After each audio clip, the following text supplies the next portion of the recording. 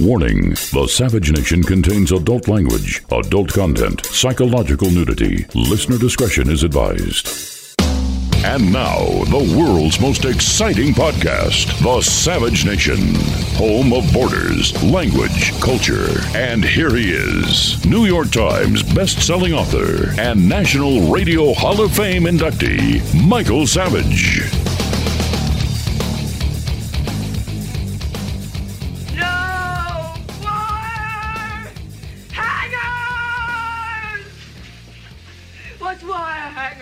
In this closet when I told you no wire hangers ever! I tell you what I'm doing today, having fun. Welcome to the Savage Nation. I'm thinking about mothers. What kind of mother Adam Schiff must have had compared to the kind of mother Donald Trump must have had. I mean, Donald Trump must have had a very dignified, I would say, very dignified, intelligent mother, a tiger mother. Okay, this is what we expect of you, and making sure that the children did what she wanted without getting hysterical. On the other hand, I'm thinking about Schiff's mother. I can't imagine what this woman must have been like to have produced a monster like him. The mother, apparently, of Schiff wanted him to go to medical school. Now, thank God he didn't go to medical school, instead became a prosecutor, because he's the type, if he had gone to medical school, would have removed organs of patients during a surgical procedure and sold the organs on the side. So thank God he became a prosecutor. But think about this. What kind of person wants to be a prosecutor, but a son of a, I can't say it on the air. What type of person, as a youth, think of it as a youth, wants to be a prosecutor other than the worst kind of people on the planet? Who else would be a prosecutor? So now we have Adam Schiff, and I'm thinking what kind of mother he had. And then I'm thinking about the meanest mother I ever met. I was just on my bicycle. And I'm going to ask you what type of mother you had and who was the meanest mother you ever met. Let me give you the 5 kinds of mothers according to psychology today. Perfectionist mother, unpredictable mother. I know you're listening. Even though you want to turn it off, you can't wait to hear the next one. The best friend mother, the me first mother, and the complete mother. What was your mother like? Because I'm going to tell you about a friend of mine and his mother, and then we're going to go into Schiff's mother and what a psycho she must have been to have produced a monster like him. Why do I despise Adam Schiff so much? Is that he's attacking Trump in such a merciless way? Partly, yes, but because I can't stand him. I know the type. I left New York many years ago because of guys like Schiff. They were the worst kind of scum on the planet. The worst. The guys I knew who went to medical school were generally nice guys who wanted to make a good living, but they wanted to help people. The guys I know who went to law school were the worst kinds on the planet. The only good lawyer I know is Dan Horowitz, my lawyer. He's the only different type. Dan would have been a great doctor. But I want to go into the mother thing for a minute. I'm going to tell you about the meanest mother I ever met. And it's tied into Adam Schiff and his mother, what she must have been like. He's impeaching the United States of America to get even with this country for what his mother did to him. She must have worked out on this kid, man, in a way we could never imagine. But it's nothing compared to my friend who became a tie salesman. Let me tell you about him. I'll tell you what triggered this. I was on the bike, and I was so disinterested in the impeachment. I can't take it anymore, not one more second. I'll break the microphone. I'll smash it through the screen. I'll pull my hair out. I'll rip my tongue out, anything but talking about impeachment for one more second. How the hell do they do it day and night? How can Jumbo Jim do this 15 hours a week? You know, there may be a Nobel Prize for people who are so... There must be a thing... There's an idiot savant known in the medical literature. You know what an idiot savant is? Somebody who can watch a train go by, like freight trains, 100 cars, and remember the sightings of every car. They can read it back in their head. There are people in talk radio who are like idiot savants. 15 hours a week of talking about impeachment? I don't understand it. But then again, different strokes for different folks. As you can hear, my teapot is boiling in the background, which is very disturbing. And I will have to soon go in there. I have no assistance whatsoever. It's me and a green curtain. I'm 5 feet from a green curtain. There's nothing in the studio but me and a green curtain and a fly. Even Teddy isn't here today, so it's me and a teapot boiling away. And I want to talk about not only Schiff's mother, but who is the meanest mother? Did you have a mean mother? Well, let me tell you about a friend of mine who had a mean mother. I saw a dog as I was riding my bicycle just about 30 minutes ago that reminded me of my friend's dog. Little dog with a, I don't know, what kind of whiskery face. I don't know the type it was, some kind of schnauzer. And I remember my friend crying. He was a strong kid, not given to emotions, a lot of fun. But his mother beat his dog because his mother was a Benzedrine addict. You see, in the 50s, you think it was life with father and everybody was perfect, don't you? You get the image, oh, America was all white in the 50s and all right in the 50s and all bright in the 50s, jingle bells and all that. But behind the scenes, a lot of these mothers were whacked out on Benzedrine because you see, in the 50s, there was a fad of weight loss, just as there is now. But instead of using diets, they used drugs. So this woman, bleached blonde, new Cadillac every year. The father slaved to keep her in a new Cadillac. Would go to a doctor in New Jersey. And this doctor in New Jersey apparently shot her up with Benzedrine to keep her appetite down. It didn't shut her mouth, but the appetite went down, the mouth went up. She'd go out of her mind. You know, Hitler was on Benzedrine as well. Did you know that? A lot of the mistakes Hitler made was when he was on drugs.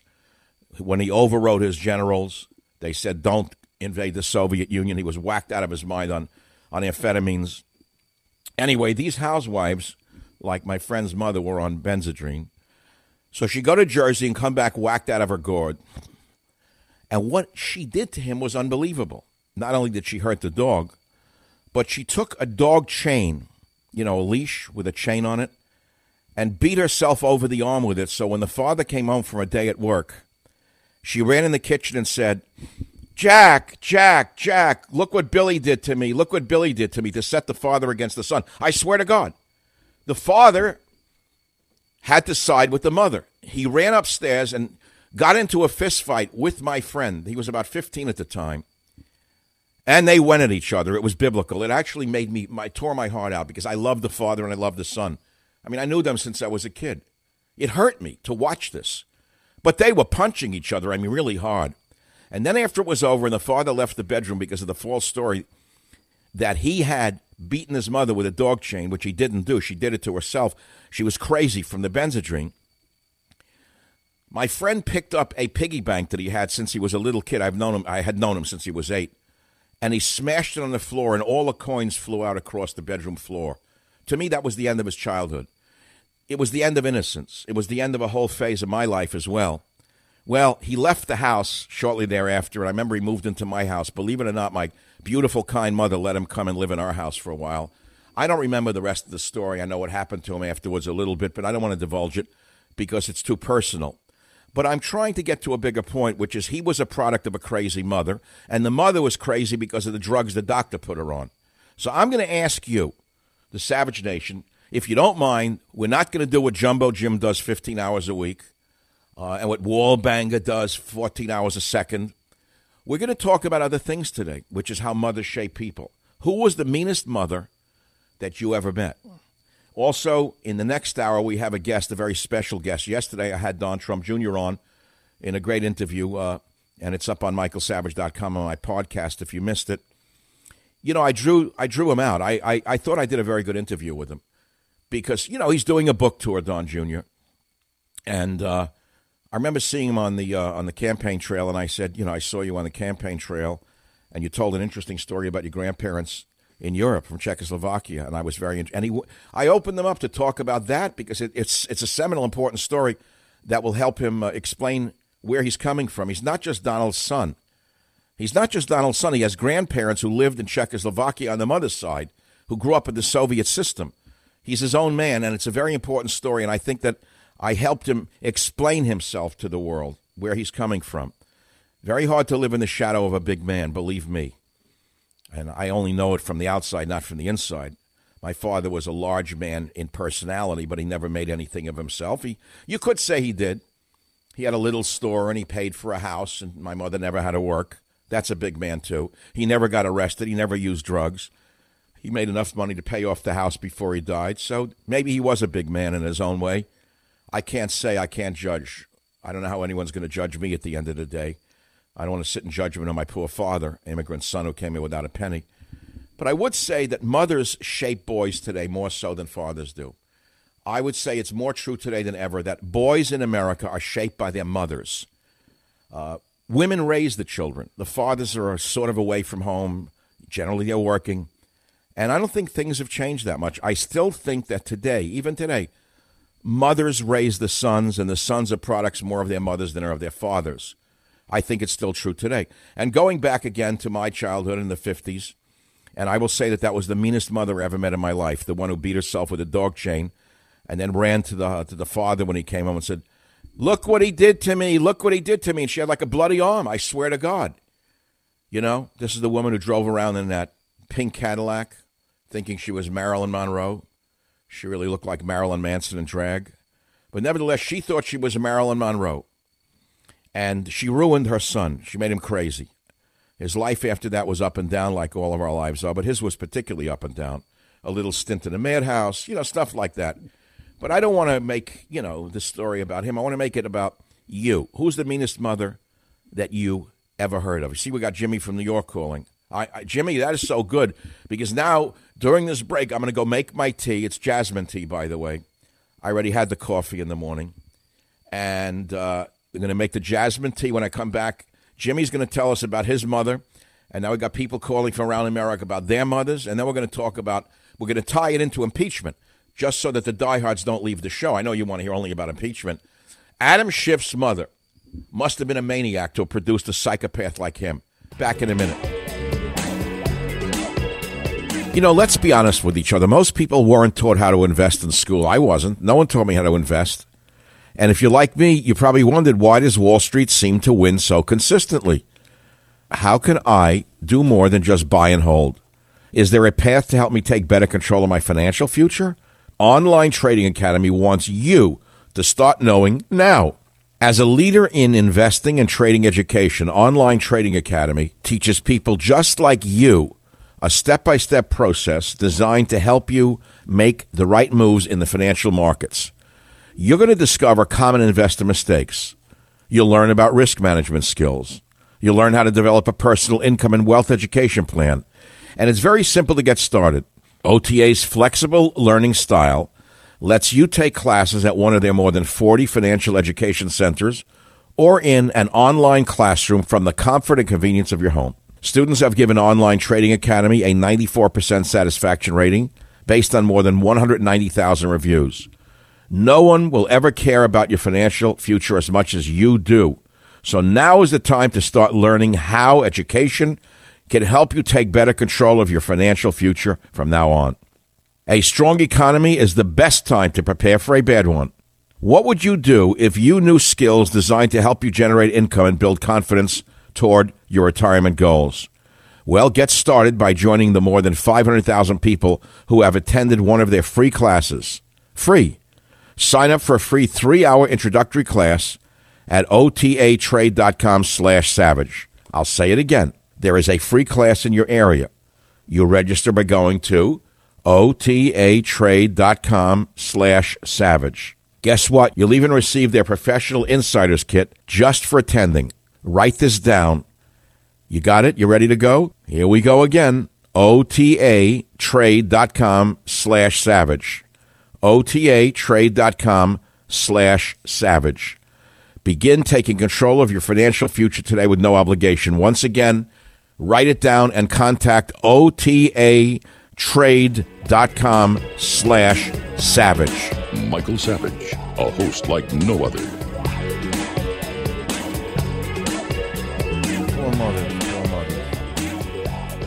My mother was not formally educated, okay? Neither of my parents went to college. I'm not complaining about it. I'm not boasting about it, just the way it was. Both were immigrants from different places. And they had old world wisdom, let's put it that way. But they were stuck in their primitivism in other ways. And when I went to college and I took Psych 101, which was a revelation for me, I'll tell you about that sometime, about the feminist professor I had. And you're talking about a long time ago. We didn't even know what a feminist was. They weren't just the librarians and the gym teachers. This was a psych teacher. And we were sitting in the class, bored. No one pays attention. All I was looking at was the girl's ponytail in front of me. I really didn't care what she was saying. Just wanted to get through the class. Blah, blah, blah. Freud, Jung, Adler. Who knew what she was talking about? Made no sense to me. I would go home and tell my mother. She said, well, what are you learning in school?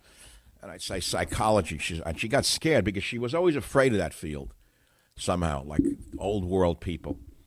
Psychology, she would say, with suspicion, yes. Where do you see? They'll blame the mother for everything. That's all she said. Whatever's wrong with a person, they'll blame the mother. And she was right. They do blame the mother. And I blame Adam Schiff's mother for what this country is going through. By the way, no one could tie things together the way I'm doing. Jim knows that. This is called Masterclass. This is an advanced graduate school course in talk radio, what you're getting now. To tie all these elements together and keep it going, and you're interested in it, is an example of why I'm still on the radio, why I'm in the National Radio Hall of Fame. I actually earned it, as opposed to a company buying it for me. I was voted in. All the others were bought in, by the way. But we won't go into that.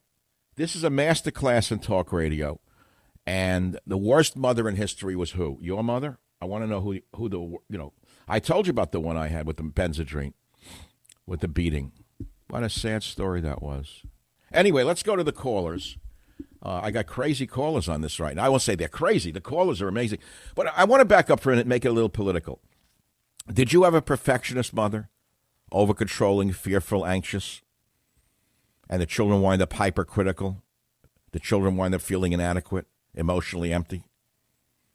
Well, if you're a child of a perfectionist mother, you're not alone. How about an unpredictable mother? Did you have one of those? Anxious, angry, excessively emotional, overwhelmed by feelings, so her parenting style is based purely on mood. And you wind up, if you had a mother like that, an unpredictable mother, with excellent people skills, the ability to be empathetic. I wonder why. Often you're a great motivator, and you offer emotional support to colleagues as well as friends and family. And you grow up with an ingrained need to take care of people and their emotional issues. You can be overwhelmed by emotions such as anger, anxiety, and depression.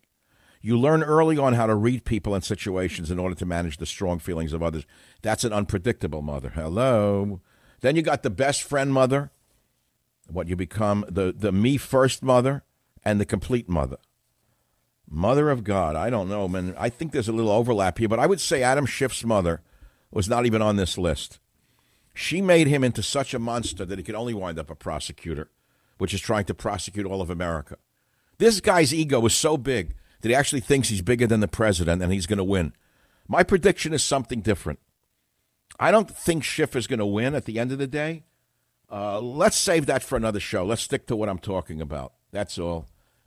Which is, who's the worst mother you ever met? I did this show, this type of show 15 years ago. I got callers that scared me. I had no idea what mothers could do to people. I got people calling. The worst one I remember, we probably find it on tape, was an Italian guy called from New York. He sounded like a rough customer. And he said his mother beat him every day with a coat, not a coat hanger, a telephone wire. I don't know how, but she took a telephone wire and beat him with it every day. This is the kind of home that he grew up in. So don't think that everything was so beautiful in the 50s. Everyone says, oh, America was better in the 50s. Where was it better? Where was it better? You think people didn't suffer through life in the 50s? What do you mean it was better? How was it better? All right, in some ways it was safer. In some ways it was the same. In some ways it was different. We can go into the whole immigration thing if you want to go into that, but I don't want to go there. I'm saying that here behind the scenes of this white family in the white suburbs with the new Cadillac, right, there was this crazy mother who was smacked out of her mind on speed because the doctor in New Jersey was shooting her up with speed for weight loss. That's not, life with mother. I guess it's like autumn is here now, and I'm thinking Thanksgiving, how happy everyone is. Yeah, right. Everyone's real happy at Thanksgiving. That woman probably did a Thanksgiving dinner, and she was whacked out of her mind on Benzedrine while serving the turkey from Horn and Hardart takeout, that mother. The kid wound up a nut job. We loved him because he was the funniest guy in the crowd. He would do crazy stuff. Why would he do crazy stuff? They'll blame it on the mother. My mother was right. They'll blame it on the mother. Hey, here's a question. How did you sleep last night? Did you spend the night tossing and turning, worrying? Now, look, if you're struggling to get a good night's sleep, you've got to try a Purple mattress. The founders of Purple are two brothers who have been developing cushioning technology for 30 years on things like medical beds, wheelchairs. Well, in 2016, they finally decided to use their patented comfort technology to create Purple, the world's most scientific mattress. Now, what does that mean? How is Purple different from other mattresses? Listen, the Purple mattress will probably feel different than anything you've ever experienced. Why? Because it uses the brand new material that was developed by an actual rocket scientist. It was not like the memory foam that I'm used to or you're used to. No. The purple material feels unique because it's both firm and soft at the very same time. So it keeps everything supported while still feeling really comfortable. Plus, it's breathable. Unlike foams, it's breathable, so it sleeps cool. It ends up giving you the zero gravity-like feel, so it works for any sleeping position. Okay, 100-night risk-free trial. You're not satisfied? You can return your mattress for a full refund. It's backed by a 10-year warranty, free shipping and returns, free in-home setup, old mattress removal. You ready? You're going to love purple. And right now, my listeners will get a free purple pillow with the purchase of a mattress. That's in addition to the great free gifts they're offering site-wide. Just text SAVAGE to 84-888. The only way to get this free pillow is to do this. You ready? Text SAVAGE to 84-888. That's SAVAGE to 84888. Text SAVAGE to 84888. SAVAGE to 84888. Message and data rates may apply. The Savage Nation. It's Savage on Demand. We're talking about mothers today. The mother of all mothers. And I'm tying it into impeachment to keep those of you who must hear the word at least once every 10 minutes listening. I'm thinking Adam Schiff's mother must have been a monster to have produced a son like him. Who comes out of law school who wants to be a prosecutor other than a son of a gun? I mean, someone who hates people. I could see being a defense attorney. That's a good person. A prosecutor's a bad person. They want to hurt people, damage people, and they stop at nothing to destroy people. That's what he is. That's what he is. Can you imagine what his mother was like? Now, at the end of the day, I think that he is a product of his mother, and that's why I'm asking you, who was the worst mother you ever heard of? D.C. John, line 4, you're up on the Savage Nation. Tell us about your mother, please. Yes, I will. But first, I want to just throw this in real quick. You know, with this cathartic stuff, it's kind of difficult to go through it twice. So you have to tell the call screener first just to get to tell you. You had to tell your life story to the call screener. Now you're going to tell it to the world. Okay, let's hear it. Yeah, it's kind of cathartic, so it's difficult to go through 2 times. Well, let's try our best. You've already gotten it out of your system with the call screener. What happened to you, and how did you become what you are? I went to Catholic school. I went to Catholic schools all my life, basically, until I got to college. But anyway, my mother would whip me between the hours of 4:30 when I would get home from school and 5:30, 6 o'clock when my father would get home from the Pentagon, where he worked every day during the week. And now, what did she beat you for? What reason? Well, now you know that would. Oh, so she would she would say, "This is for nothing. Wait until you do something, and I'll show you what a beating is," huh? Pretty much, because I was a very well-disciplined kid as the years have borne out. And what did you become in life as a professional? Well, I spent about 40 years in court every day. Well, I don't want to say what I was doing, but let me tell you this part, please, because even though I had a career in the law, that's not my passion. My mother used to beat me. When my father would come in from work, she would tell him about my negative attitude and about me pouting. And, of course, the reason was I'd just been beaten. But one day she made the mistake. She used to beat me with a leather belt. One day, and I couldn't convince my father that I'd just been beaten and that was the reason for my so-called negative attitude. One day my mother made the mistake of beating me with the buckle end of the leather belt. She picked up the belt by the leather side and beat me with the buckle end. And hit me close to one of my eyes. And oh, my God. Didn't hit me in the eye, but it left a mark. That was kind. Look how kind she was. Yeah. So when my father came in, I was finally able to convince him that she had beaten me, and he could see the mark next to my eye. And so that changed the whole dynamic. And then I found myself trying to defend my mother from my father. Oh, boy. In fact, I did want some retribution, but I found myself trying to defend my mom. But, my friend, John, let me ask you something. In life, did you get married and have kids of your own eventually? Oh, yes. And, you know, and let me ask you, but did you make up your mind when you had kids that you would never, ever do to your kids what was done to you? Absolutely, and it's not necessary. Right. And I mean psychologically as well as physically, right? Yeah, it's not necessary. You can talk to children. I've always That's right. talked to No, it's true. You don't have to beat them up mentally or physically to get a child to conform to what you want them to do. I mean, there are rare cases where the child is completely out of control, but that's a different story. By and large, children will respond to reason. I found that since my children, God bless them, were very young. But let me tell you this. Let me please, if I can squeeze this in real quick. It's a double-edged sword because I'm a pilot today because of my mom. How? My father was against me taking flying lessons because he lost so many of his buddies in World War II. He didn't want me to learn to fly unless I went into the military. So my mother used to sneak me on the weekends when my father was working his part-time job as a barber. My mother would sneak me to the airport and wave at me as I would go up and be waiting for me with open arms when I would land from my flying lessons. So wait, this is the same mother who hit you with a strap, was encouraging you to fly? Correct. Wait, was something? I don't understand that. She'd beat you in the afternoons and teach you to fly on the weekends. That's quite a combination. I was a few years older then, but by 16, I had my pilot's license. You know what? You're telling a fascinating story, and I hope I have not opened up an emotional can of worms here that's going to be hard to close up.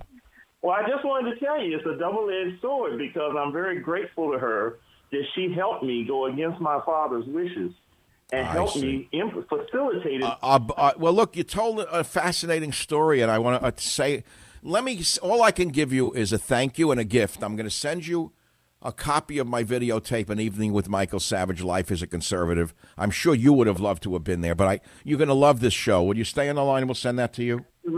Absolutely. Now, Jim, send it to this nice man. What a story. I won't forget that call, by the way. That's one of those calls that takes a while to absorb. Am I right, Jim? That was like a yin-yang mother, right? She's beating him and encouraging him to fly behind the father's back. Astounding. Astounding, really astounding. So, look, why am I doing this today? A, because I cannot talk about impeachment without, I can't do it. Won't do it. Impossible. Not my idea of a radio show. Radio has to be engaging, interesting, creative. Otherwise, what's the point of doing this? What, to collect a check at the end of the month? Yes, okay. It's called calling it in. And if you're getting up every day in 15 hours talking about impeachment, you're calling it in. I don't care which side you're on. Easy to do. Trump is innocent. Trump is guilty. Trump is good. Trump is bad. Trump is this. Trump is that. I'm sick of it already. So I'd rather talk about tough mothers now. And it does go to Adam Schiff. I can't imagine what his mother did to him to have raised a guy like this guy. She must have really been bad to him, you know. So now where's Jimmy? Is Jimmy still with us in New York? Jimmy, are you there, lad? Jimmy, my lad, tell us about Jimmy's mom. Savage. Schiff's mother, I think, is a cross between a boll weevil and a giraffe. That's number one. Okay, I kind of get it. Well, yeah, with the long Pez dispenser neck. All right, let's stop for a minute because you're into visual descriptions of people. The more we live with Schiff's horrible persona, and he looks deformed, by the way. And I'm not trying to debase people who are actually deformed. Doesn't he have a sort of deformity in his head? From the front, he looks like my ex-wife from the back. Hey, Dr. Savage, your show was amazing. And absolutely, and I'm not just saying that to blow smoke. Wait, which show? Oh, please, as a conservative, I watched you on my 65-inch screen. Oh, the video of it. Was it disappointing in any way? Was a bad part in it? Listen to me. People could say what they want listening to me, and I'm not blowing smoke. It was amazing to look at you. I don't think the crowd understood when I opened up with the line, when I walked up, like from the Gladiator up in from behind, it's filmed from behind, and I come in, and the first thing I say to the audience is, well, all right, hello, good evening. I forget who I'm talking. It's not Mark Twain. As Groucho Marx said, I would never join a club that would have me as a member. No one laughed because it was in a private club. And then I said, look around you. You'll see why he was right. They were dumbfounded. I mean, I thought it was a funny line. Dr. Savage, you're amazing. You know, but you think, I wasn't talking to Jews and Italians from New York. They would have laughed. No, when you said bring the Hebrew in, I almost fell off the couch. Everybody loved that. They loved that line. Then someone said, did you say bring the Hebrew in, or did Donald Trump say bring the Hebrew National in? It's amazingly beautiful. Your son is somebody that belongs in a magazine, a handsome, young, fine man. And please, this is Jimmy. This is a family show. Stop that. No, but I remember the story you said when your son said to you one time, "Hey, Dad, why don't you retire?" And you said you banged the table and you ran after him. I thought that was hysterical. Oh, when things were going bad for me. Yes. Yes, I was between things. It was the worst period of my whole life. Yeah, but and I was 50 years old, and I didn't want to work anymore. I was emotionally drained from the struggle. Right. And we were living in a little rental house. It was a horrible time in my life. He must have been in high school. And he was always a great leader for me. And he led me. And the great sons do that. They both follow and lead a son, a good son. And he came in when I told him I'm thinking of retiring. Can't do this anymore. And he said, "You're too young to retire." Remember, I chased him around the street. Yes, you said you ran after him. I said, "How dare you say that to me? I'm your father." That's right. No, it's a hell of a story. I got to remind him of that. That's astounding. So, what was your mother like? My mother, God bless, is still alive. Thank you very much. She's 82 years old, and as we say in Italian, senza mamma, senza amore, senza mamma, senza niente. Without a mother, there's no love. Without a mother, there's nothing. True, I love and miss my father, but my mother, till today, I'm 57. She goes, "If you don't get over here, I'll give you a wallop right across the mouth." But as a kid, there was the three of us. We were all born a year apart. Josephine and Tony were older, and my mother would say, "Jimmy, Dominic, Frankie," nice Jewish names, "get in this house now." "But the sun's still out, Ma." "I don't care if the sun's going to stay up all night. Get in, get warm, in bed. You got school tomorrow." "Oh, Ma, I'm going to go live with my friend because I want to stay with them. Their mother lets them stay out late." Oh, I had the same thing. My mother would tell me to come in from playing out in the street in the Bronx when I was a kid, and it would be sunny out or light out. I wanted to be running around crazy in the streets. She'd make me go to bed some days just to suppress my energy. And I'd say, "I don't want to sleep yet. It's light out." She'd pull the shades down and say, "No, it isn't. Look, there's no light out there. It's dark." My mother would say, "Get in this bed, and if you want to go stay with your friends, go live with them." "No, wait, Ma, we're coming in." And my father, rest in peace, would take the old coffee pot, and the three boys, because we're all a year apart, get in the tub, and my father used to wash us with suds. That's right, Tide, a cup of Tide and hot water, wash us. They washed you with Tide? They wouldn't even buy you a bar of soap? Who cares? We had the soap, but we had to use that if we had company from Long Island. Tide? They would wash you in Tide? That's like child abuse. Never. Are you kidding? Till today, the stains still come out of our clothes. No, really. But she washed you in a bathtub using Tide detergent? No, my father did. It was on sale, and we got a cup with the sun. Oh, so you were poor Italians. You had to use the cheap stuff. Yes, and we sometimes... Yes, but you remember it all with love today. All you remember is the loving part. Soap. You love the loving part, I adore my mother till today. I kiss her feet. She's my best friend. Okay, last question of the day. My theory is that Adam Schiff's mother was a monster to have produced a son like him. What do you think? I think Adam Schiff was made in a laboratory. But the head, there's something distorted about the way the head is formed. Yeah. Now, I don't know whether that means he was a breech baby or something else, but the head doesn't look right. It's like an egg, but there's a part of the egg that isn't even formed in an oval. What is that? What kind of disease is that? Wait. What kind of mind is inside that head? That's what I want to know. I'll be back in a minute. The Savage Nation. It's savage, uncut, unfiltered, and raw. Computer systems are everywhere, from electronically controlled transmissions to touch screen displays to sensors. But all this advanced tech is expensive to fix if and when it breaks. Are you following me now? These computers are very difficult to replace. They're expensive. What are you going to do if one of them breaks down? You're going to spend thousands and thousands of dollars. Why I'm telling you to get CarShield. They have affordable protection plans that can save you thousands for a covered repair, including computers, GPS, electronics, and more. And you get to choose your plan, your favorite mechanic or dealership to do the work, and CarShield takes care of the rest. By the way, they also give you 24/7 roadside assistance and a rental car while yours is being fixed absolutely free. This company, CarShield, has over 1 million customers. Whether you have 5,000 miles or 150,000 miles on your vehicle, you need to get covered by CarShield today. Just call CarShield. How? 800-CAR-6000, 800-CAR-6000. Mention code SAVAGE or visit carshield.com, code SAVAGE. You'll save 10%. But more than that, you're going to get covered for all of these dangerous and costly expenses. That's carshield.com, code SAVAGE. A deductible may apply.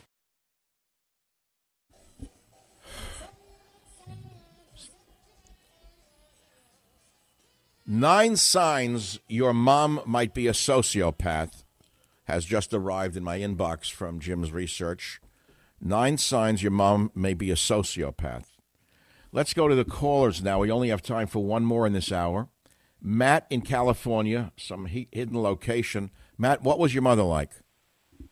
My mom, well, growing up, I guess I was a little bit of a wild child. They spanked me a lot. I guess when I wasn't listening, they would duct tape me and put me in the crib till I fell asleep. They would duct tape you to the crib. That's a novel form of child rearing. What would they duct tape your hands and your feet or what? Yeah, my hands, my feet, behind my back. And I see. Very nice, very nice. Did she say she was doing it for your own sake, for your own good, to keep you from touching yourself, or what? No, but I guess, I don't know, I guess I was a little bit of a wild child. And yeah, but you were an infant. How could you be a wild child? All infants are wild. So okay, let's speed forward. What were you like as an adolescent? I was always running around. Did you wind up in Pelican Bay, murder, something like that? Oh, no. Did you wind up sort of an average normal man? Yeah, I'm about to turn 21. Yeah, but if I had a mother who taped me to a crib, I don't think I'd be a talk show host today. I don't know. I don't think I'd be on radio. This is one form of pathology, but it's rather benign compared to what a man could become if his mother taped him to a bed. Matt, you're a good sport. Stay in the line with sending me a free copy of my great event from last Tuesday night from SavageNationLive.com. You'll get to see a man in action who was not taped to a bed. I was abused in other ways, which I won't go into. In the next hour, we'll continue this discussion and talk about the horrible slaughter in Mexico with a DEA agent who's been there and done that, unfortunately. The Westwood One Podcast Network. Fans of the spoken word, welcome. This is a podcast. Greetings, pod recipients. You are entering the Savage Nation. Read the book, see the movie. Warning, the Savage Nation contains adult language, adult content, psychological nudity. Listener discretion is advised. And now, the world's most exciting podcast, The Savage Nation, home of borders, language, culture. And here he is, New York Times best-selling author and National Radio Hall of Fame inductee, Michael Savage. Hi, folks. How are you doing out there today? This is The Savage Nation. We're talking about a sensitive topic on the program today. It's not to do with Donald Trump or impeachment. It's about crazy, psychotic mothers and how mean they were to you. A soft topic. We've only gotten men calling thus far. I invite the girls who are listening to the show, all the malcontents and injured people out there who listen to the show on a daily basis. This is the new essence, the core of the conservative movement, all injured by a mother.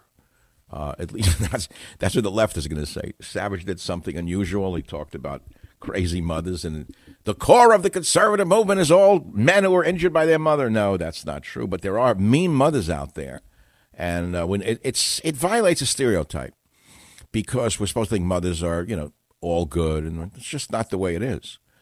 Of course, there's mean fathers, but today we're talking only about mean mothers. It's that because I think Adam Schiff is a product of a very, very sick mother. And I hope I'm not insulting him in any way. I hope I'm hurting him in some way. I don't mean to insult Adam Schiff. I want to damage him psychologically to weaken him. So I'm doing the best I can using all kinds of psychological warfare. I believe that Adam Schiff's mother must have been a sociopath, not just mean. And I think that would explain why a boy would come out of law school and want to be a prosecutor. And on top of it all, that a boy of such limited strength would think he is so powerful, that he would think he's stronger than the president, and that most Americans salute him. No, we don't salute him. We hate him. We hate him. And so, Adam, this show is dedicated to you and your mother for what you're doing to this nation. Only a sick boy from a sicker mother could do this to a nation, in the name of protecting the nation, Adam. You're a very sick man. You belong in a straitjacket. But let's go on to the callers. Let's hear about the craziest calls out there. Let's keep them simple. We have our first woman who's daring to call the show today about a mean mom. Be nice to her now. Ashley from California, you're on the Savage Nation. Ashley, tell us your sad story. Ashley, tell us your sad story. My mother used to kill our cats in front of me, and she would make me watch snakes eat mice and slaughter them, and there was blood all over, and she forced me to watch all this stuff. Well, why would she kill cats in front of you? She was just a mean person. She was meant to... What, she get like stray cats and kill them? No, they were our pets. And later when I grew up... I don't mean to be really crazy here, but how did she kill the cats? She would scare them with vacuums, and like she'd chase them with it until they had seizures, and they would die on the bed. Oh, come on. And no, I'm serious. She did this. Oh, my God. She was crazy, I'm sorry to say. Yeah, and then... What did she do to you, though? I could see she was taking it out on the animals. What did she do to you? She would beat my head on the floor and jump on me and give me concussions and put me in bed for 3 days. Oh, that's horrible. That's really horrible, Ashley. There's no joking about this. No. She purposely hurt you? You can't make this stuff up, yes. Well, I mean, even if you are, it's horrible. She purposely went out to hurt you and no one intervened? Where was your father? No. He was at work. And what, did he know this was being done to you? He knew it was going on, but he wouldn't do anything. He was afraid of her, probably. Yeah. Now, where is this lovely woman today, your mother? Oh, she's in the nursing home. Can you just imagine what she does to the other patients when they're not looking? She won't. Wow. I'm sorry to hear this story, Ashley. There's no humor in it. This is not even, you can't even make a humorous statement about it. It's just horrible. She was a psychopath, your mother. Yeah, she was. She was a sociopath. Did you? Well, no, I'd say she was a psychopath, not just a sociopath. It goes beyond psychological damage when you become a psychopath. She was actually killing animals. Now, how did you wind up in life? Good, bad, or indifferent? I ended up doing well. I started college when I was 16 while I was still in high school, and I educated myself by working full-time through high school. And did you get married? You have a family of your own by any chance? I was married before, but... Yeah, no, I can't see how with an upbringing like that you could ever bond with them. I'm not negating it. I mean, I can't see how you'd want to even live with a person. I tell you, if I had a mother who did that to me, I would never even want to be in a house with someone for any length of time because that would come out of me somehow. Hey, you're probably afraid that part of her will come out in you, right? No, I don't really let it come out. Okay, so do you have it? Wait, you said you don't really let it come out, but is it under the surface or not? Not really, because I... Good. So you're the opposite. So, this goes to the nature versus nurture argument. Because I used to argue about this a lot when I was a teenager with my mother, by the way. Where was it nature or nurture that made people who they are? In your case, your nature is a good nature. Her nature was warped somehow. I don't know what happened to her, but... Wow. Well, I'm sorry you lived through that, Ashley. Let me send you my little gift of me performing at my event last week at SavageNationLive.com. You know why? It's going to bring you some joy. You'll get 1 hour of joy in your life. Everyone loves it. They all understand it was a nice night, and it was meant to be in good humor. Even my political humor was all, nothing there was really vicious. And believe me, I can be Sid Vicious when I want to be. I purposely made it kind of nice. There was no viciousness there. Little mild humor, like I said. Here's a list of and by the way, there were politicians who were scheduled to come this evening, but they couldn't make it. I received an email from the mayor's office in San Francisco. We invited her to come here tonight. Unfortunately, we didn't know her name. No one knows her name. As a matter of fact, it's very clever of the Democrat establishment to elect the mayor of San Francisco who no one knows. That way they can not blame anyone for what they've done to this city. Stuff like that. Very light, but it had its impact. The people enjoyed it. There are different levels of sarcasm. I'm a master of sarcasm, and I can go on any level I want, as you will see when you watch me perform at SavageNationLive.com. It'll make you feel good. You'll see the art form. Now we got some callers coming up, and I warn you, What you're about to hear may disturb you, which is, of course, why you're hanging on for the second hour, because you want to hear how bad others had it compared with you. In other words, maybe your mother was nice to others and mean to you. Maybe your mother never apologized to you. Maybe your mother mocked you a little, made fun of you. But what you're about to hear will put it into a magnitude beyond any of that. On line 3, Brian in Connecticut, this is a really sad story. Is this true, what you're telling us? Brian, what did your mom do to you? She always had 3 things on hand. She always had super glue, peroxide, and syrup of ipecac on hand at all times. So if I ever got a cut, she would always splash a bunch of hydrogen peroxide in it, fill the cut up with super glue to stop the bleeding. Never, ever took me to a doctor. And if I ever even hinted at having a stomach ache, she would always douse me full of syrup of ipecac so I could all over the Well, it sounds like she was a little mini pharmacist there. But she wasn't using the peroxide, duct tape, and crazy glue to hurt you, was she? No, it wasn't to hurt you. It was just full character. It's like no pain, no gain. You don't need stitches. You just stop the bleeding. Yeah, you tape it shut. You glue it shut. I understand. How did you turn out in life from the ipecac, Mom? I did pretty good. I'm a chief operating officer of a large corporation in New England. I love this. But did she hurt you in any way, or she just was she took care of you in her own way? No, self-care. You know what it teaches you? It teaches you to be tough. I mean, you got to be tough mentally, but also physically. And I turned out pretty good. You know, I grew up without any money. You know, I was a kid of powdered milk and thrift store shopping. And I turned out pretty well for myself. And I like that. It's a good metaphor, the powdered milk child. No, I understand that. It was cheaper than regular milk, right?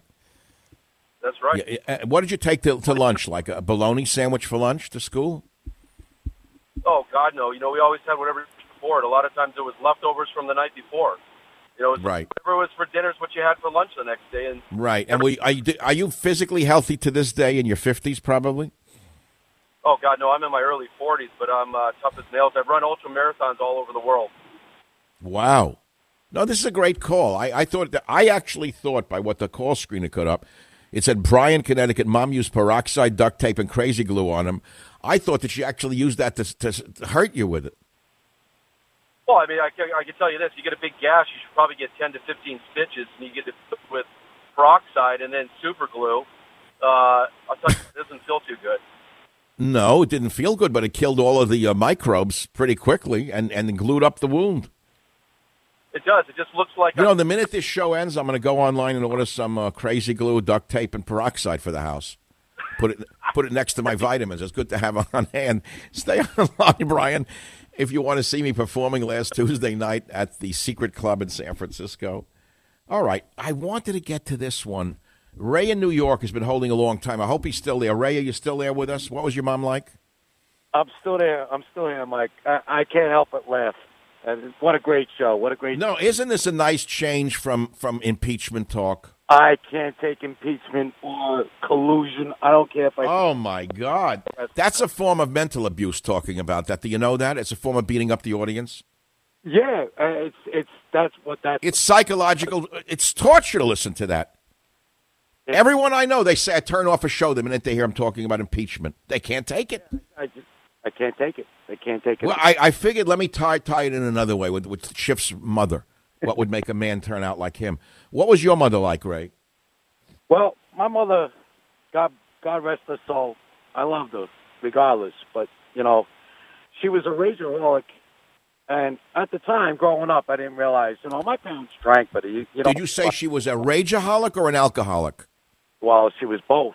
Okay, right. Okay, so you got the brunt of the rage. Right, and I'm the youngest of 5 and the only boy, so that like compounded. Oh my God! So she took out on you what she wouldn't do to the girls. Basically. Did she make fun of you when you cried? Did she make fun of me when she cried? No. If you would cry from what she did to you, would she ridicule you?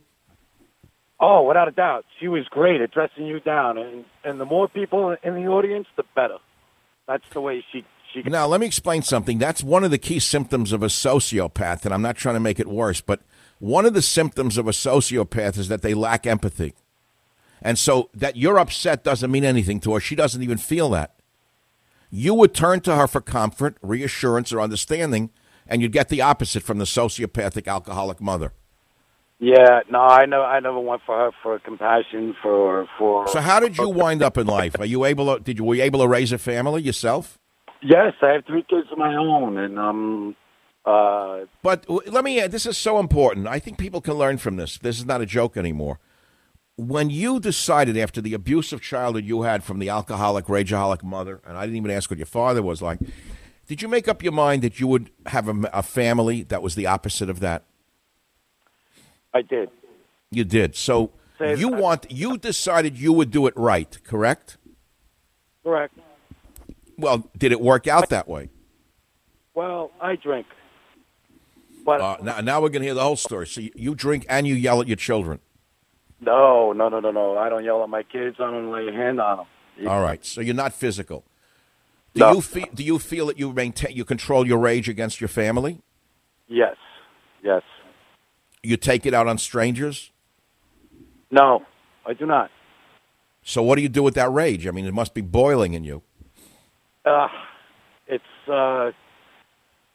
do it with friends if we're out or whatever. You know, the boys. I'll go out and I'll play golf. I know you don't like that, but I see. You don't go out and beat up gays or anything. No. I'm just no. That's a serious topic. Like that. A lot of people take out their repression on innocent people. And over the years, gay people were often the target of people with rage issues. So would you feel that you've conquered all of those terrible feelings? No, not by any means. I think I've become withdrawn over the years. Whoa. Well, you know what? You're actually a very brave man to even call a national show and express it, my friend. If you will stay in a line, we're going to connect you up for free to SavageNationLive.com. You know why? Because there's so much pain out there in the world. There really is a lot of pain. You think people don't feel pain just because they don't talk about it? And I don't talk much about my childhood. You know, I had a brother and all that stuff, and I had to entertain my mother who would cry all the time. People don't know that. That is how I learned to make people happy. That's what I had to do. And you'll see in my performance that I try to make people happy, not make them sad. Back in the day. Do you know that a dirty CPAP can make you sick? And that you are supposed to clean it every single day? Well, who wants that hassle? Did you know that nearly 1 billion individuals are affected by sleep apnea around the world? With that, negative health issues can arise when CPAP equipment is not cleaned properly. Don't you want a safe and effective automated sanitizing solution? Listen, if you are a CPAP user, soap and water cleaning may allow harmful germs and bacteria to build up in your CPAP equipment.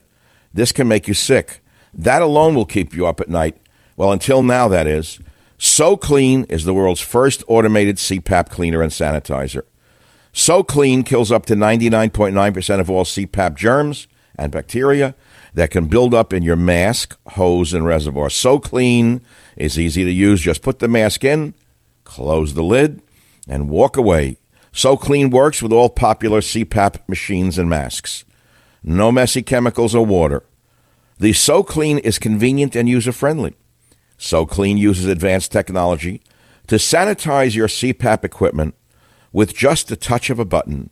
It's the safer, healthier way to breathe cleaner and have a better CPAP experience.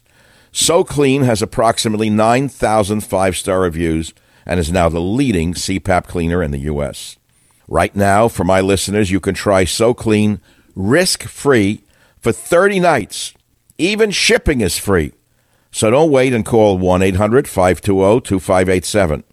I better read that again. 1-800-520-2587.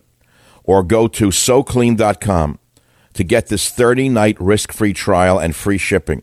Write it down and call it. I'll go slowly this time. 800-520-2587. 1-800-520-2587. Or go to SoClean.com today. The Savage Nation. It's Savage on Demand.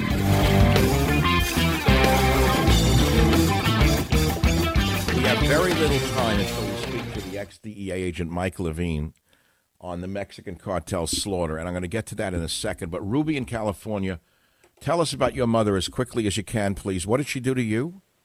Well, I grew up with her on, what they called them yellow jackets then. And she was always on speed, always, always, always. And to find this out later in life, quite interesting, and the effect it has on people. When I was 16, she took me to the doctor to get on Preludin, which evidently was a favorite of Paul McCartney and John Lennon when they would stay up all night. And I started on 25 milligrams. By the time I finished, I was on 75 milligrams. Oh, you're talking about Dexedrine? These are Dexedrine spansules? Yeah, Preludin was really quite something. And it took me all through high school, went into college with it. Now, where are you with that today? Are you still on with it? What? No, I don't like to take any of those things anymore. How did you get off it? How'd you self-treat yourself or what? No, they just wouldn't prescribe it anymore. They took it off the market, and the doctor just said, well, I can't do it anymore. So. But were you able to kick with nothing? You were able to kick without any help? Yeah, because in those days, this was back in the 70s. In other words, it was cold turkey because it had to be cold turkey. The great machine called the rehab wasn't existing then. I got to talk one day about the rehab racket. It's as big as the drug racket. And if you look at the corporate directorships of the rehab corporations and the interlocking corporate directorships, you might find some surprising overlaps. It's one of the greatest scams there is. The truth is you got yourself off the drug, right? Yes, I did. Ruby, let me send you a copy of SavageNationLive.com with my great performance without drugs.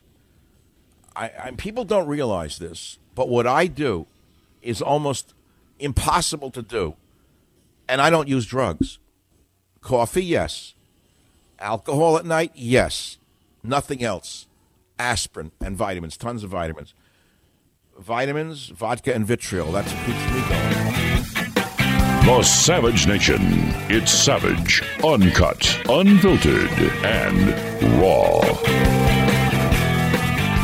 Welcome back to the Savage Nation. We're going to move on from mean mothers to a horrible story, which I hope we have not all forgotten, which is the Mexican cartel slaughter that hit the news yesterday.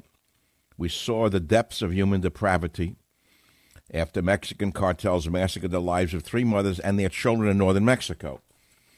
Immediately, I thought of only one man who's joining us right now. He's called America's top undercover agent by 60 Minutes. I haven't seen him in many years. He's one of my heroes. Michael Levine, where are you, Michael? Welcome. Michael, so good to have you on the program. Dr. Savage, it's a real pleasure because I've been watching the news, and talking to you is a lot cheaper than going to a psychiatrist because it's really frustrating. You mean the way they're trying to smear the victims, number one?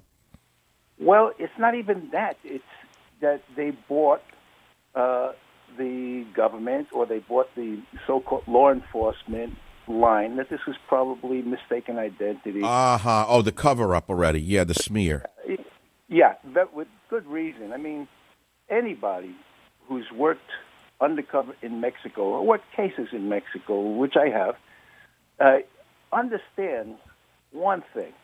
Actually, if you just work the drug world, you know that 99% what is being covered up right now is that someone or some people in the family were informants.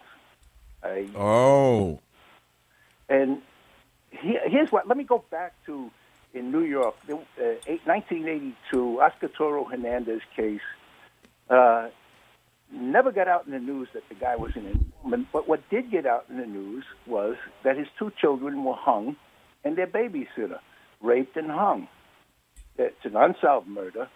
I was assigned to go after the killers if we could, and that evolved into a war that was called Operation Banshee. We went after the Colombians went after us, and what evolved was that we knew that it was all because the man was an informant. He was a DEA informant. This was clearly vengeance, a warning murder, and it's smaller in number, but it's exactly as bad as what's going on in Mexico. Now, I worked in Mexico. I wrote about it in the book Deep Cover that was written to indict Americans. That's what people, it was a New York Times bestseller, but the idea was to indict those people in our government who were protecting and covering up the Mexican drug trafficking industry. And wait, I got to back up. I'm following everything you're saying. People may not know your background. How many years were you in the DEA? 25. And I remember some of the stories, the big white lie. Now, you are from New York, and you're of Jewish heritage, correct? But you look somewhat... Didn't you go undercover many times in Colombia or Bolivia? Colombia, Mexico, Bolivia, Argentina. I speak fluent Spanish. I lived in South America for 4 years. Michael, how did you learn to change your accent for each of those countries? Most Americans don't know that the Cuban Spanish, Mexican Spanish, Colombian Spanish, et cetera, are all a little different. How did you learn that? Well, that's a great question, Mike. What I did, my own gimmick, was that I grew up in a Puerto Rican neighborhood and went into the government, worked being able to speak a street Spanish. I was rated by the State Department as level 3. That is, I could make myself understood in any circumstance, but after a couple of years in South America, I was totally fluent. Now, what did I tell the drug traffickers? I said that my father was Sicilian, my mother was Puerto Rican, I grew up in a Puerto Rican neighborhood, pretty much the truth, so they could hear what we call a tonito in Spanish, and I spoke with the Puerto Rican tonito. I see. So you didn't try to act like you were speaking Colombian or Mexican. You spoke your dialect.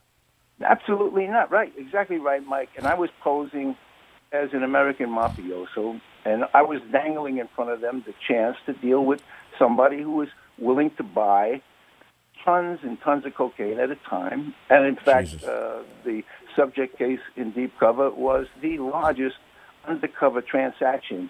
Still to this day, it was 15 tons of cocaine. Michael Levine, I got to ask you a question. So I'm watching on Netflix again that show on the cartels. I even forget the name. I keep blanking. What was it on? Narcos. Have you watched Narcos on Netflix? You know why I don't, Mike? Because everybody I know said they ripped my life off. So I don't. I can't watch that. Well, no, okay, I understand that. Now I'm watching Narcos Mexico, which is not as good, and I'm saying, wait a minute, Levine worked there. I wonder if any of this strikes him as true. Well, I haven't seen it because if you keep hearing from DEA people, guys who work there, and they're saying they're ripping off your book, Deep Cover. They're just ripping it off. I'm sure they did. I'm sure they read your book and looked into it and stole most of the scenes and didn't give you a dime for it. That's bigger than the drug cartels, which is the intellectual property rights cartels that steal things day and night. Michael, it goes on in radio. They steal ideas from you, make believe it's theirs, all of the people without imaginations, but that's the world we live in. Now, I have not seen you in how many years now, Michael? We were on stage together 25, 24, 23 years ago in the Marin Civic Center. What a great night that was. We haven't kept in touch. I'm not going to ask anything about your personal life. Number one, I'm glad to hear we're both living. That's number one. How is it that we're still not only living, but we're still able to talk so cogently, Michael? It is kind of amazing because I know a hell of a lot of people much younger than me who are no longer cogent. They can't remember their laundry list. I know. I don't like guys who are a little younger than me who say, I'm getting these senior moments. I don't even want to talk to them. I don't want to know people like that. No. I never emphasize any weakness in myself. I think that's what makes you weaker. But I want to go back to this horrible story in Mexico because you're saying that the cartels targeted them. Your suspicion is that one of them was an informant and they were just sending a message to the whole community? One or more, because the intelligence is, and you got to glean it through the news reporting, that they made a stand against the cartels. Okay, you're Americans, you're bilingual, you have dual nationality. That means DEA could not resist using them as sources of information. Could not resist. So why would they hide that? They would hide it because the first thing is, I'm a trial consultant and I'm an expert witness in the handling of informants. First thing that would happen is the DEA and whatever agencies is really associated with these people would be sued for substandard protection of their informant, which I know. Oh, so they're covering that up. Absolutely. I've seen it. Why did they kill the children, Michael? It's bad enough to slaughter the women and the men, but who in the world would kill infants? Why? Mike, that's why I brought up the Oscar Toro Hernandez case. The Colombian cartels killed 2 children and their babysitter. A message. It's a message that goes out to the whole drug world. We don't have to come after you. We'll kill the nearest and dearest to you. If you have a heart, you're not going to cooperate with the government. Michael, I got to ask a bigger question. You lived in that world. I know nothing about it. Sure. The mythology and folklore of the Italian mafia of the 50s, early 60s, was they never touched families. Isn't that correct? Yes. And in other words, the wife and the children were off limits. They wouldn't touch them. And people kind of like that. There was kind of a certain nobility to that. That was the underworld, and the families were immune from being hurt. All of that changed with the introduction of cocaine from Colombia. Is that the changing point? From my perspective, absolutely yes. We went in. They became like ISIS. They became conscienceless murderers of children. Anything that would send the message: do not mess with us. Do not cooperate. How does a man become so merciless that he can look an infant in the eyes who's crying after the mother's been slaughtered and killed the baby? I want to know, are they on drugs? I'm asking crazy questions here. How does a human being, it's antithetical to the human being, from my point of view, to kill an infant. How do they do that? Well, I spent 3 days in a room with such a killer, and I looked in his eyes, and it's in deep cover, and I knew that he was a guy who did that. And really, I can't understand it. When I was in Argentina, as I wrote about in The Big White Lie, I was with the death squads. They were our assets. We paid them. And they would get drunk in my house in Buenos Aires, watch porno movies, and then start talking about the lists of people, including children and women, and that they were killing. They had to kill. You understand? It was a list, a government-sponsored list of who you kill. And I try to describe in The Big White Lie the eyes of one of them, who was sort of the chief assassin for this group. And they were killing like a dozen people a week. I cannot. All I could see, Michael, is tombstones. The kind of thing that I've seen. I've met a lot of professional killers through my life. How they get to where they are, you'd have to get some sort of a professional I was a street psychiatrist. I majored in keeping myself alive. So I felt pretty... It's an astounding story, Michael, and that's why I thought of you. I knew that you would open up the human side of this in a way no one else could. We're speaking with the man who's been there and done that, and I don't think there are too many who have been there and done this. Well, Michael Levine is going to stay with us for after the break. He's the best-selling author of Deep Cover, The Big White Lie, Triangle of Death. He is one of the most decorated undercover DEA agents in the history of that organization. And he lived in a world of danger I could hardly fathom, Michael. That's the part of it, is how did you live in a world like that and survive it is one thing. But number two, the personal price you paid. And I don't want to open up an old wound in an almost unrelated death of your son. It killed me. In fact, I to this day remember the pain in your describing that horrible story. And here you are all these years later, and you're still fighting the good fight and still giving talks on this and still acting as a jury consultant. And I just thought you'd be the only one that I would have on about this. And in a way, you've explained a little bit about the Mexican cartel murders. Not that I accept what was done, but it's so contrary to what the newspapers are reporting. By accident, crossfire. I knew that was all crap the minute I saw it. They were targeted, and they were killed to send the message. You are saying, in your opinion, because one or several of them were informants. That's basically it, right? Exactly. And I don't think anyone has said that yet in the American media, have they? I haven't heard it. No, because the American media, the journalists, quote-unquote journalists, they learn syntax. They learn English. They learn grammar. They don't learn anything about the nuts and bolts of what really goes on in the world. And when I wrote Deep Cover and they would interview me, the most inane questions in the world, I would try to say, look, I wrote this, I didn't write this other than to cause the indictment or grand jury investigation of the people I name in Deep Cover, the people I name in The Big White Lie. I wrote them like indictments. There was no sense I wanted to write a great book. I mean, it just happened to be. Yeah, I hear you. Look, when I come back, we're going to deal with this a little bit more with Michael Levine on the Savage Nation. I know you're not going to want to miss this. Back in a minute. Home of borders, language, culture, the Savage Nation. The whole family's wiped out in Mexico, Mormon people. Infants running for their lives, executed by cartel members, and it's been swept under the rug. Not one word from one Democrat about this slaughter. Not one word. Michael Levine, welcome back to the program. There are so many things we could talk about relating to this cartel shooting of the family. Do you fear that this is going to come to the shores very soon, if not sooner than we think, this kind of stuff? The reason I told you the case of Oscar Toro is it's been on our shores all the way back, from my point of view, to in the early 80s here. Okay. The cocaine cowboy wars in Miami. I was down there during that. Same thing. Same kind of thing.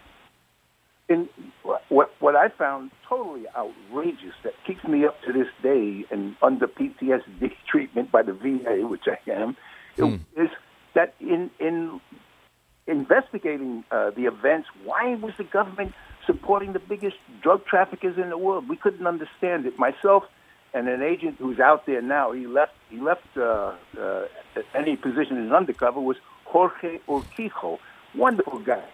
And it was really him that uncovered the fact that the torture murder of Enrique Quique Camarena in Mexico. I remember you mentioned Camarena. That one got very deep into you.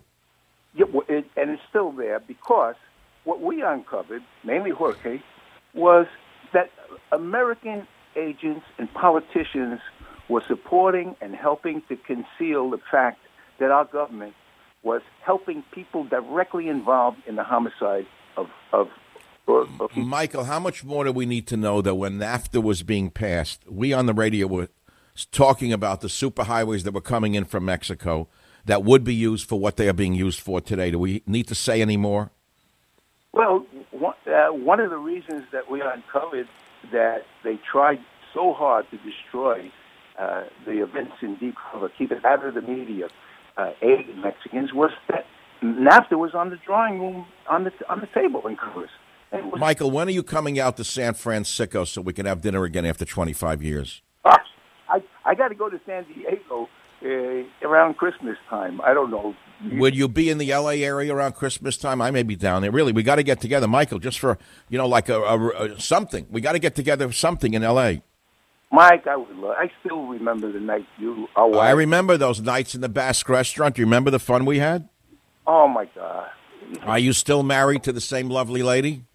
I am married, and every day I wake up, I say, thank God for my Laura. Thank God. Wow, because, who asked about her last night was Mrs. S.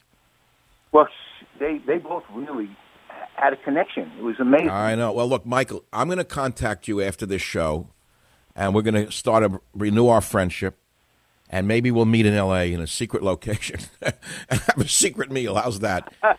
You're right. Michael Levine, author of these great books, Deep Cover, The Big White Lie, Triangle of Death, The Bravest Man I Know. This is Michael Savage saying thank you for listening today. And with God's will and your listenership, I shall return. The Westwood One Podcast Network.